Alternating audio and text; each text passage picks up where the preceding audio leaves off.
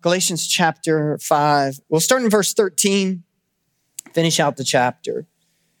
For you were called to freedom, brothers, only do not use your freedom as an opportunity for the flesh, but through love serve one another. For the whole law is fulfilled in one word, you shall love your neighbor as yourself.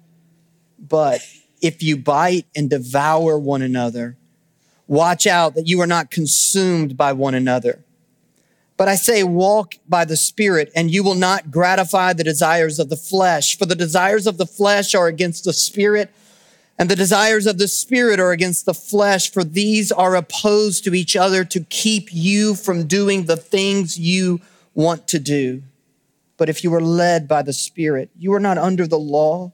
Now the works of the flesh are evident: sexual immorality, impurity, sensuality, idolatry, sorcery, enmity, strife, jealousy, fits of anger, rivalries, dissensions and divisions, envy, drunkenness, orgies, and things like these. I warn you, as I warned you before, that those who do such things will not inherit the kingdom of God. But the fruit of the Spirit is love and joy, peace, patience, kindness, goodness, faithfulness, gentleness, self-control. Against such things there is no law. And those who belong to Christ Jesus have crucified the flesh with its passions and desires. If we live by the Spirit, let us also keep in step with the Spirit. Let us not become conceited, provoking one another, envying one another. Let's pray. Father in heaven, thank you for your word. Father, it is upon it that we stand. We drink it in. We take it in as hungry men and women, Lord. Lord, you said, Jesus, you, out of your own words, you said, blessed are those who hunger and thirst for righteousness, for they shall be filled. I pray this morning that we would come here this morning hungry and thirsty for only the righteousness which you can give. We lay aside all of our self-righteousness and we submit ourselves to your word. May you, by the power of your Spirit, may you in this hour, may we subdue, by the power of the Spirit, may we subdue the flesh, and may we hear from you, and may we submit to you in your word. It's in your name that we pray. Amen. Thank you. You could be seated. So you'll have to forgive me. I know that I'm already mentally thinking about where we're going to be in a couple of weeks when we start in the second Sunday in January. We're going to be talking about the story of the Bible. And so I know that like even today's sermon, it's like we're not yet there, but I'm there mentally thinking about it. But it's important. You need to understand what the storyline of the Bible is, what's happening throughout the Bible, in order to even understand Galatians, the fifth chapter and the sixth chapter and all of the Bible. That what's happening is that the gospel, and when I mean the gospel is simply this. It's the good news. And what's the good news? What's the good news of what Christ has come to do for sinners? What sinners like you and I, what we could not do on our own, Jesus has done for us by living a life that we could not live, by dying a death that we deserved, by rising victoriously as a way to show that he's conquered both death and hell and sin and the grave and all of those things that stand in opposition to us. Jesus has conquered all those things. And that's the good news, is what Christ has done. That sin has broken everything. When I mean sin, I don't just mean your sins, although they break things. They certainly have destroyed their fair share. I'm not just speaking about your sin. I'm speaking about sin, Adamic sin, the sin that we're going to find when we get to, in just a few weeks, when we get to Genesis chapter 3. It's that sin, man's rebellion, Adam's rebellion, that has broken everything. And through the fall, that's what it's called. It's man's sin and rebelled against God. And then things fell apart, things fell to pieces. We fell from our right places, or from our right standing with God. It has destroyed and it has wrecked everything. It's wrecked our standing before God. Our relationship from God has been destroyed. It's destroyed our fellowship with fellow man. We're at war, the Bible says. We're at enmity. There's strife between us and our Creator. There's strife within ourselves. Certainly we feel that as we read a text of Scripture like this. We feel that when we feel a lack of love and a lack of peace and a lack of joy. When we read in here that the Spirit comes and he opposes the flesh to keep you from doing the things that you want to do. Certainly, hopefully, our lives would say amen to that truths of that. We're at war with ourselves, and we're at war with our brothers and our sisters. We're at war with one another. We're at enmity with one another. If you don't believe me, then maybe it's because you're not on social media, or maybe because you don't have Fox News or CNN News or whatever other news station it may be. Maybe you're just not tuned in, but certainly we can say that we're going to talk about today is that we are at war with each other. We're at enmity with each other. We are destroying each other through racial prejudice and through superiority and inferiority, through sexism, through lust and sexual perversion, through substance abuse, good grief. The Bible has a word for the work of sin in us. The work of sin in humanity, the word that the Bible uses is the word bondage.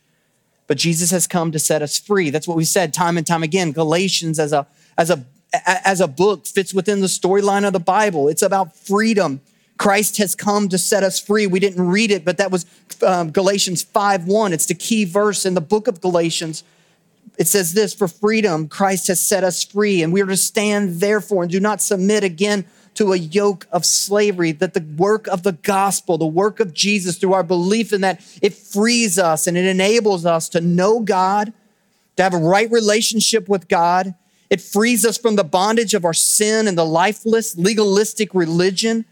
It frees us from the power of the flesh by giving us the Spirit, a new governing disposition. The gospel leads to a radical inward change in us, a transformation that produces beautiful and rich fruit in our lives.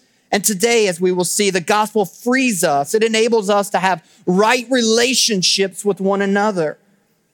In this chapter, again, a chapter on freedom, it is bristling with practical insight and practical wisdom and practical principles for our relationships. Now listen, it's not saying we're freed from relationships. That's not what it says. Like some of you got excited there for a second. You're like, okay, a freedom and freedom of relationships. Okay, we're free from relationships. This means that I got freedom now to buy that plot of land way out in Bald Knob or in Montana. It's about the same, you know? No neighbors around, just me and my little log cabin, maybe a little dog on the side, fenced off, walled up, whatever. Like maybe that's what it's saying. It's freeing us from relationships, but that's not what it says. This text doesn't say you've been freed from relationships. What it says is you're being freed to have mutually life-giving, encouraging relationships. What we're going to read and what we're going to find when we read Genesis is we're going to see God creating by the power of his word. God's going to create, and he's going to create. He's going to form and fashion man, and he's going to breathe life into man.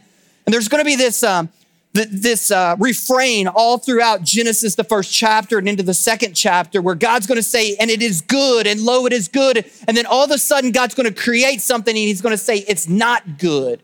And the thing that he created that wasn't good, the thing that he fashioned that wasn't good, was a lonely man. And then God in turn will make a suitable helpmate. He'll make a woman. When Adam sees her, she's called woman because when Adam sees her, he says, whoa, man. That's one of my grandpa's jokes. And you got to get it. You know, they was naked and there was no shame there. That's his wife. Whoa, man. But actually what he says in there, she's bone of my bone and flesh of my flesh. She looks just like me. An aardvark didn't look anything like me. A giraffe didn't look anything like me. Possibly a dinosaur didn't. No, we'll leave that alone, right? We're going to leave that alone. Didn't look anything like me. But she, Eve, she looks just like me. And then God will say this, not just that it's good, but that it's very good. The first family will be formed. Adam will have a suitable helpmate, and they'll be in community. And then sin wrecks it all, as we will see. Sin and the rebellion, it wrecks everything. It wrecks the relationship, and we'll see when we get there, we'll see that instead of being naked and knowing no shame, what's going to happen is sin will enter and shame will enter, and they will hide from each other. They will hide from God. They will sow fig leaves. And what this text is saying here, though, is that the gospel undoes all of that. This text is how the gospel undoes our relational disharmony and our self-concern, and it drives us to love one another. That's what this text is about, or one of the things this text is about. The context for life-giving relationships. Make no mistake, when Paul speaks about these life-giving relationships, a call to love one another, to serve one another, the context for that to occur is inside the church. And I know that many of you have missed that in churches that you've been a part of. Some of you have been in mean and cantankerous and contentious churches. But let me just say that, like, we never interpret our experience upon the text. You don't say, like, that can't be what Paul means is for life-giving relationships to occur within the church because I've seen this and I've experienced that and I heard about this and all of those sorts of things. We never interpret the text in light of our experience, but we interpret our experience in light of the text. And what that means is it's okay to say, like, that church missed it. We missed the goal and the work and the power of the gospel whenever we fell out of love for one another, whenever our church split, when we tore each other apart in that business meeting. We were not acting in step with the Spirit, as Paul calls us even to do here in Galatians 5:25. We know that because following in Galatians 6:10, Paul says this, so then as we have opportunity, let us do good to everyone, and especially, he says, to those who are in the household of faith. There is to be a special kind, a richness of relationship between those in the church. In John 13, Jesus said this, in this that they will know that you are my disciples if you don't hate each other. No, that's not what he said.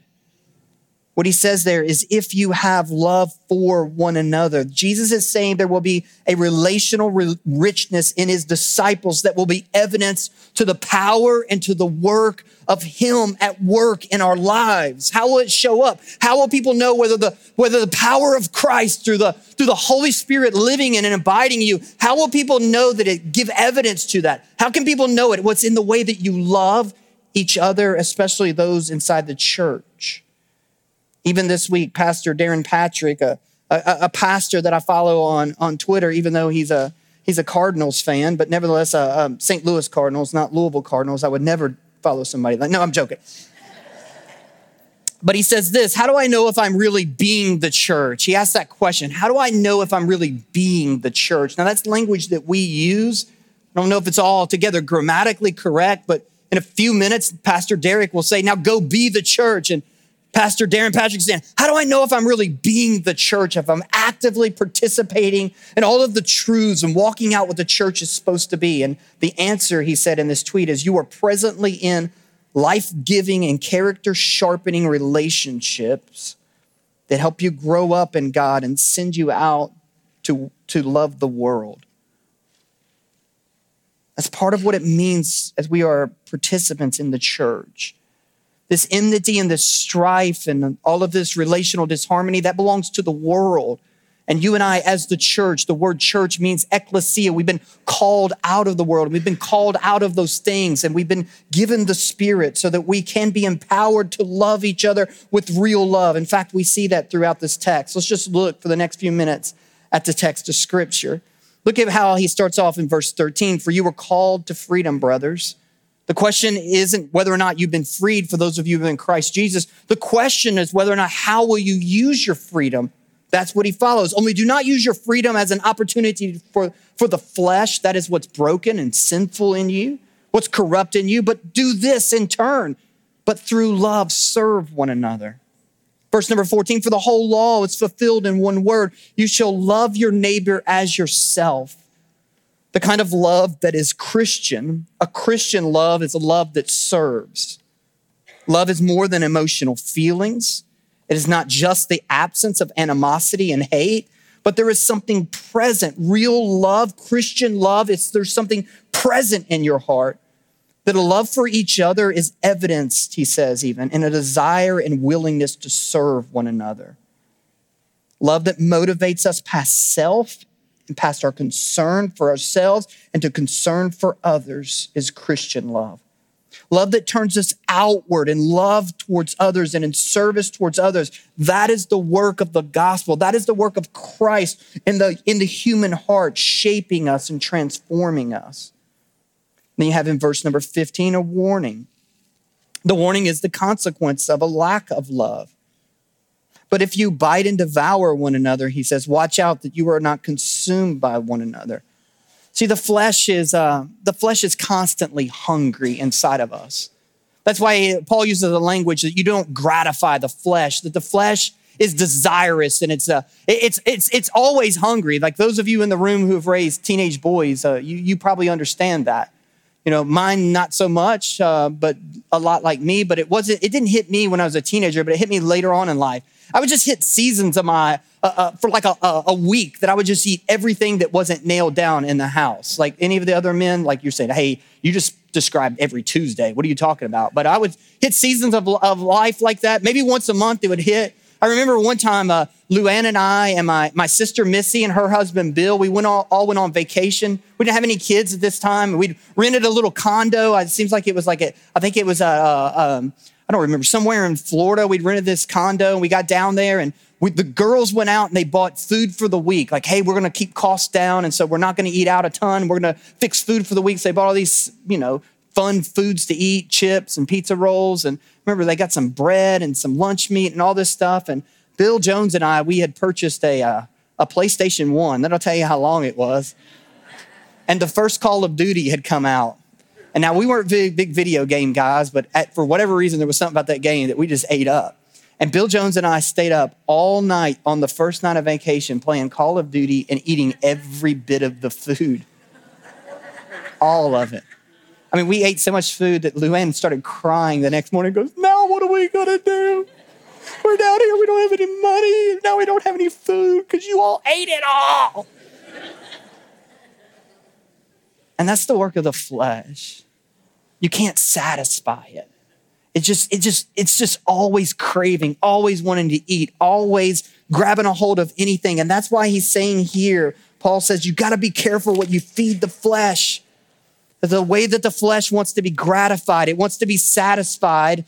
And if you don't be careful, it will feed relationally on others. If you don't subdue the flesh by the power of the Spirit, then here's what's going to happen. You can bite and and if you bite and nip at one another, then you're going to devour one another and you'll be consumed by one another.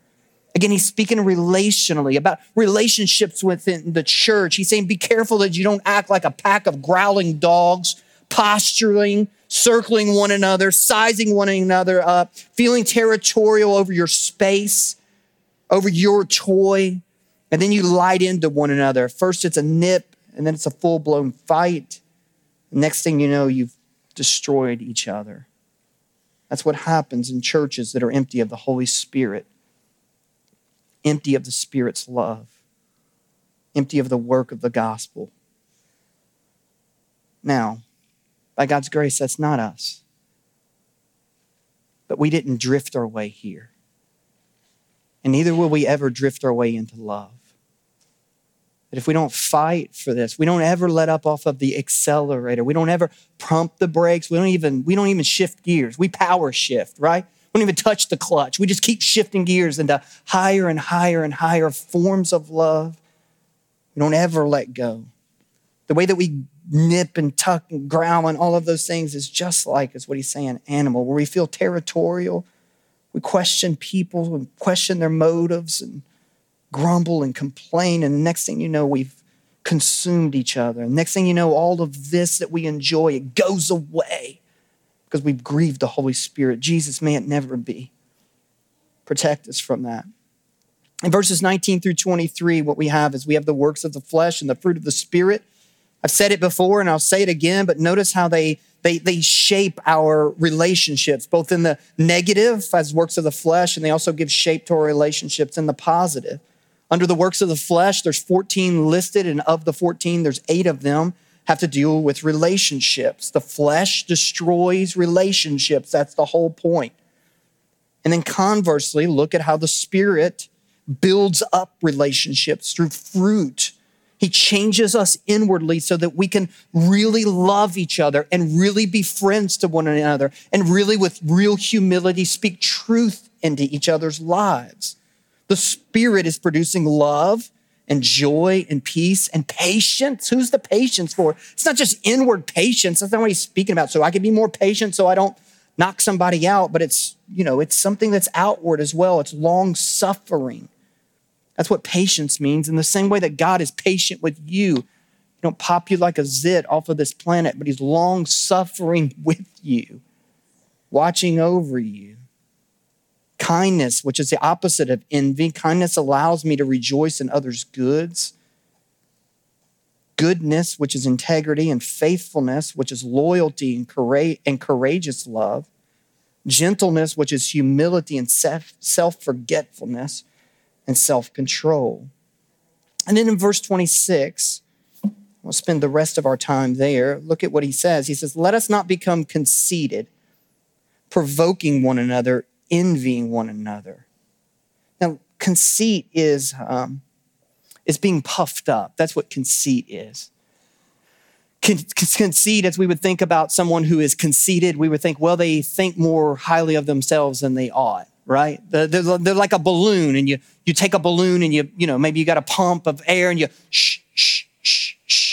pump it up, and it's just a big balloon full of air. Like that's what we would say about somebody that's conceited. Oh, they're just full of hot air. We'd say something like, you know what, I'd like to buy that guy for what he thinks he's worth and then sell him for what he's really worth and make a profit. I mean, have you ever heard somebody say that, right?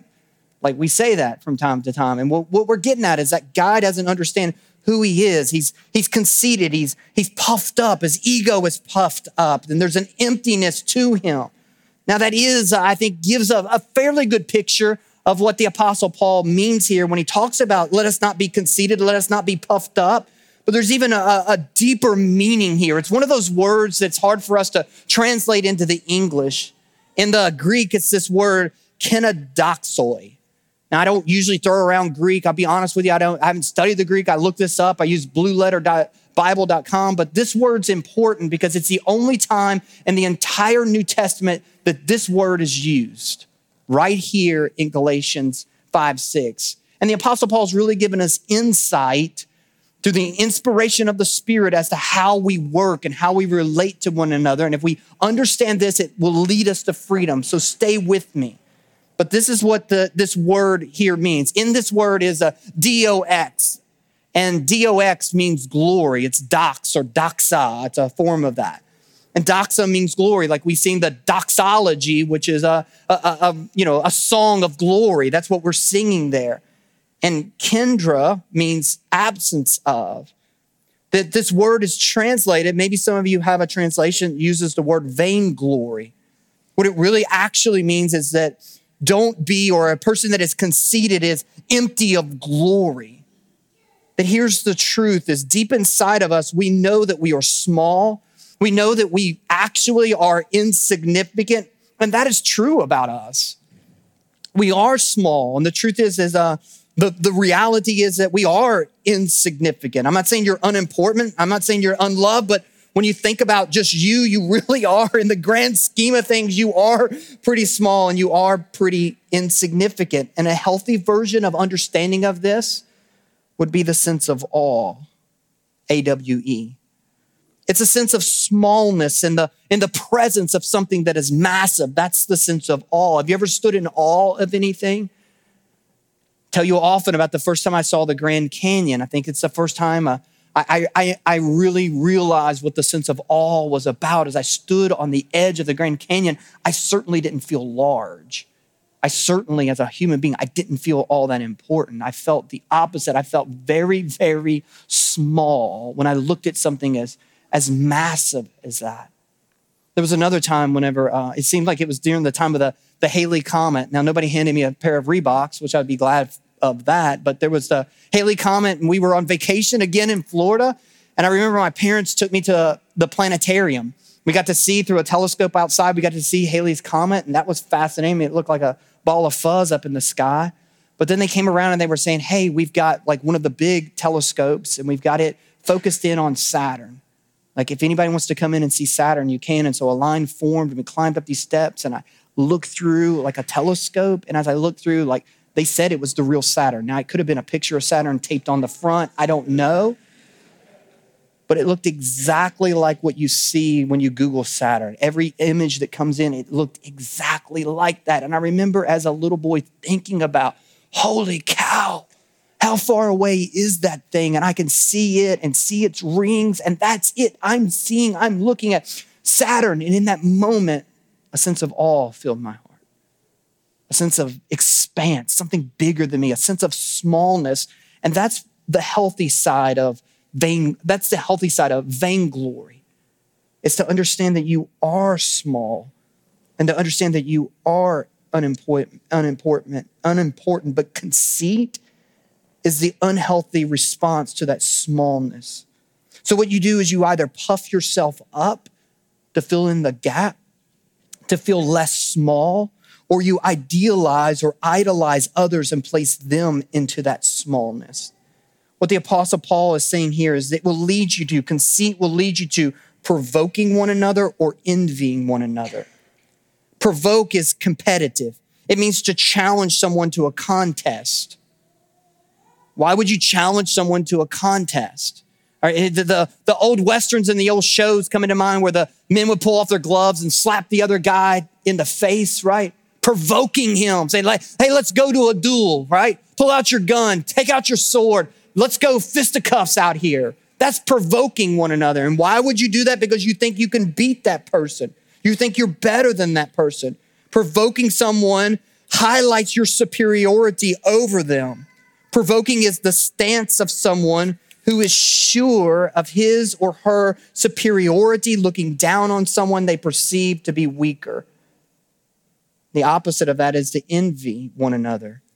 Envy means that you want something that rightfully belongs to someone else, or to want that person not to have that thing. Envying is the stance of someone who is conscious of their inferiority, looking up at someone they feel is above them. And superiority and inferiority are the blueprints for loveless and godless relationships.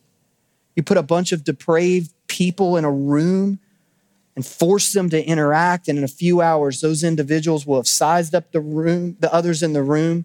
They will have decided who in the room they feel superior to and who in the room they feel inferior to. And this is just what we do as broken, glory-hungry humans. In its ugliest form, this is racism, where we feel superior or inferior to someone else because of the color of their skin. But it doesn't stop there. It happens everywhere. And the truth is, it tears our world apart. It tears our societies apart, and it tears our churches apart. And most of all, it tears relationships apart. We feel threatened, hungry for glory. So we blow up through becoming defensive and overbearing, or we clam up through self-deprecating thoughts or attitudes or posture. And neither of these are loving, and neither of these are in line with the gospel, and neither of these are in freedom. That the fruit of the Spirit is something that is observable in our lives. If you were living in light of the gospel, living in the Spirit, it will show up in your relationships. That's what the Apostle Paul is saying. And so listen, let me just ask you a list of questions that I've struggled with even this week. These thoughts that I have to say like, hey, are my relationships real? Am I a good friend? Am I showing others love? Now listen, like what I wanted to say is like, ask yourself these questions, but listen, don't do that. Ask a trusted friend these questions. Because you and I, we lie to ourselves all the time. Those of you who tend towards superiority, you lie to tell yourself you're really not that bad. And those of you who tend towards inferiority, you lie to yourself and say, oh, I'm far worse. And so find a trusted friend and ask them these questions. Listen, if friendship is hard for you, if you can't make friends, you don't keep friends, then maybe you're not living in the fullness of the gospel.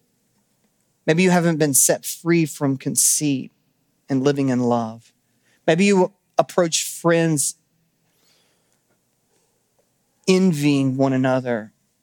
And so what you do is you suck all the life out of the friendship and you never give anything in return.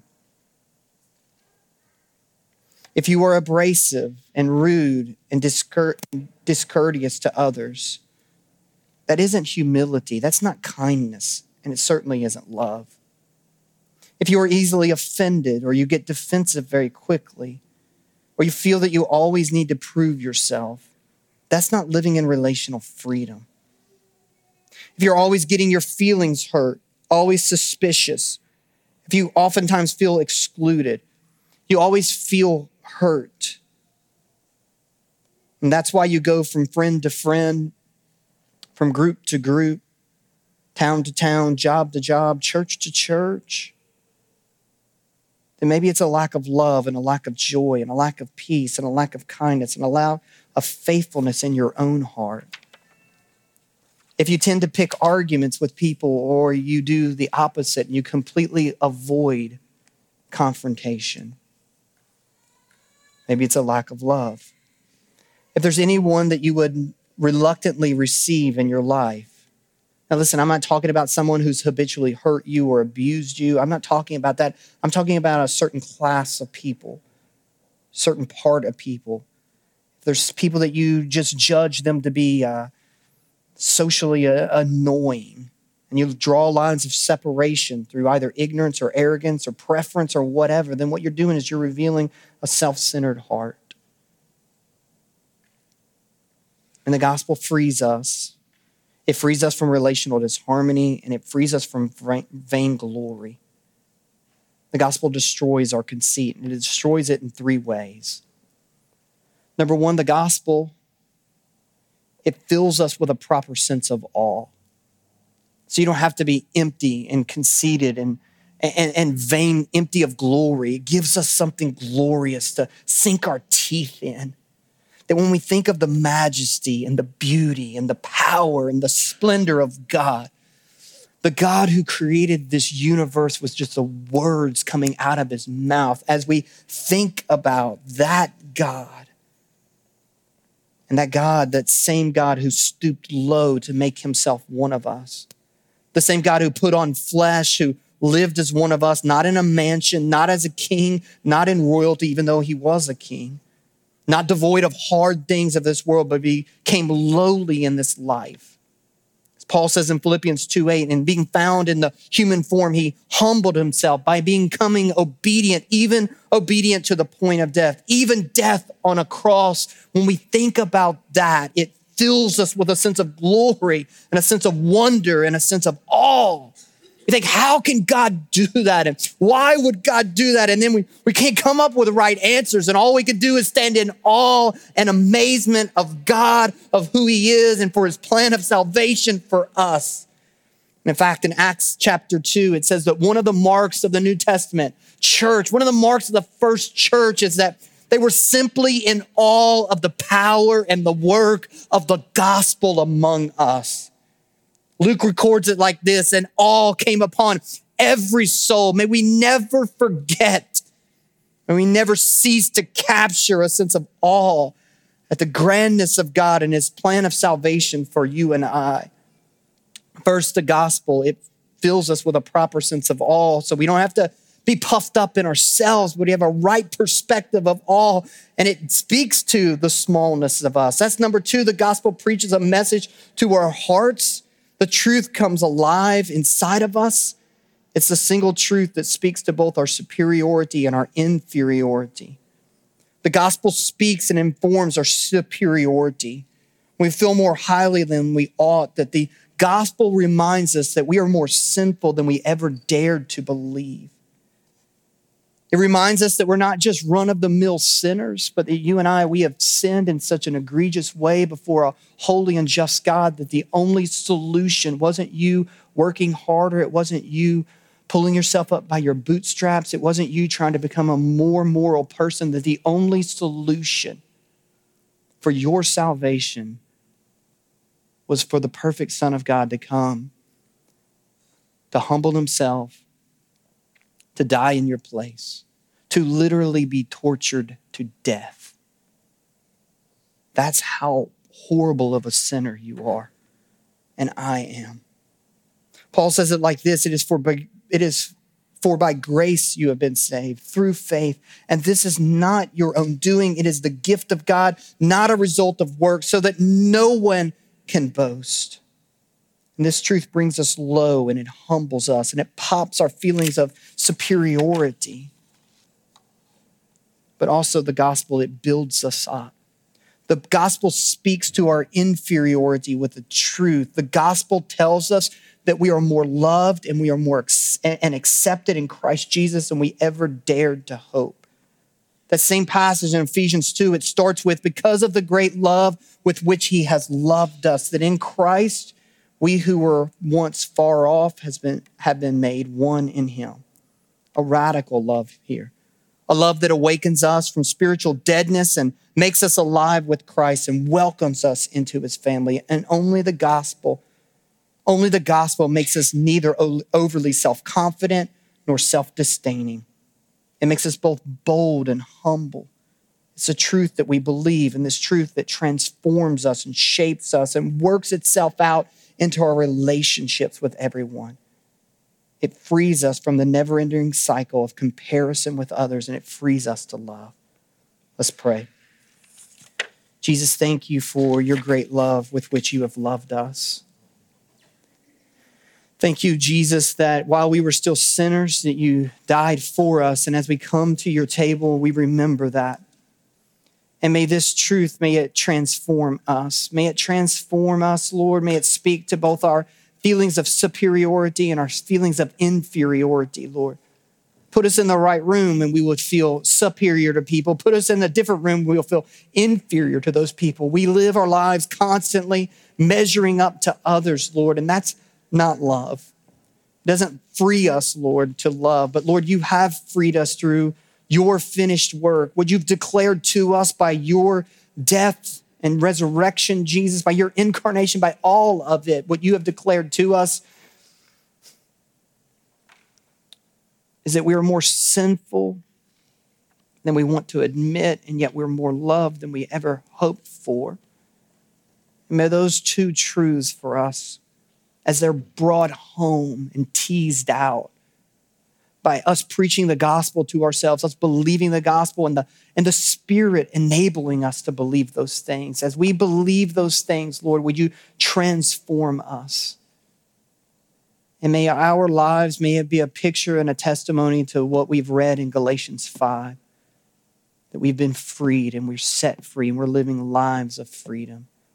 For your fame, we ask that. In your name, amen.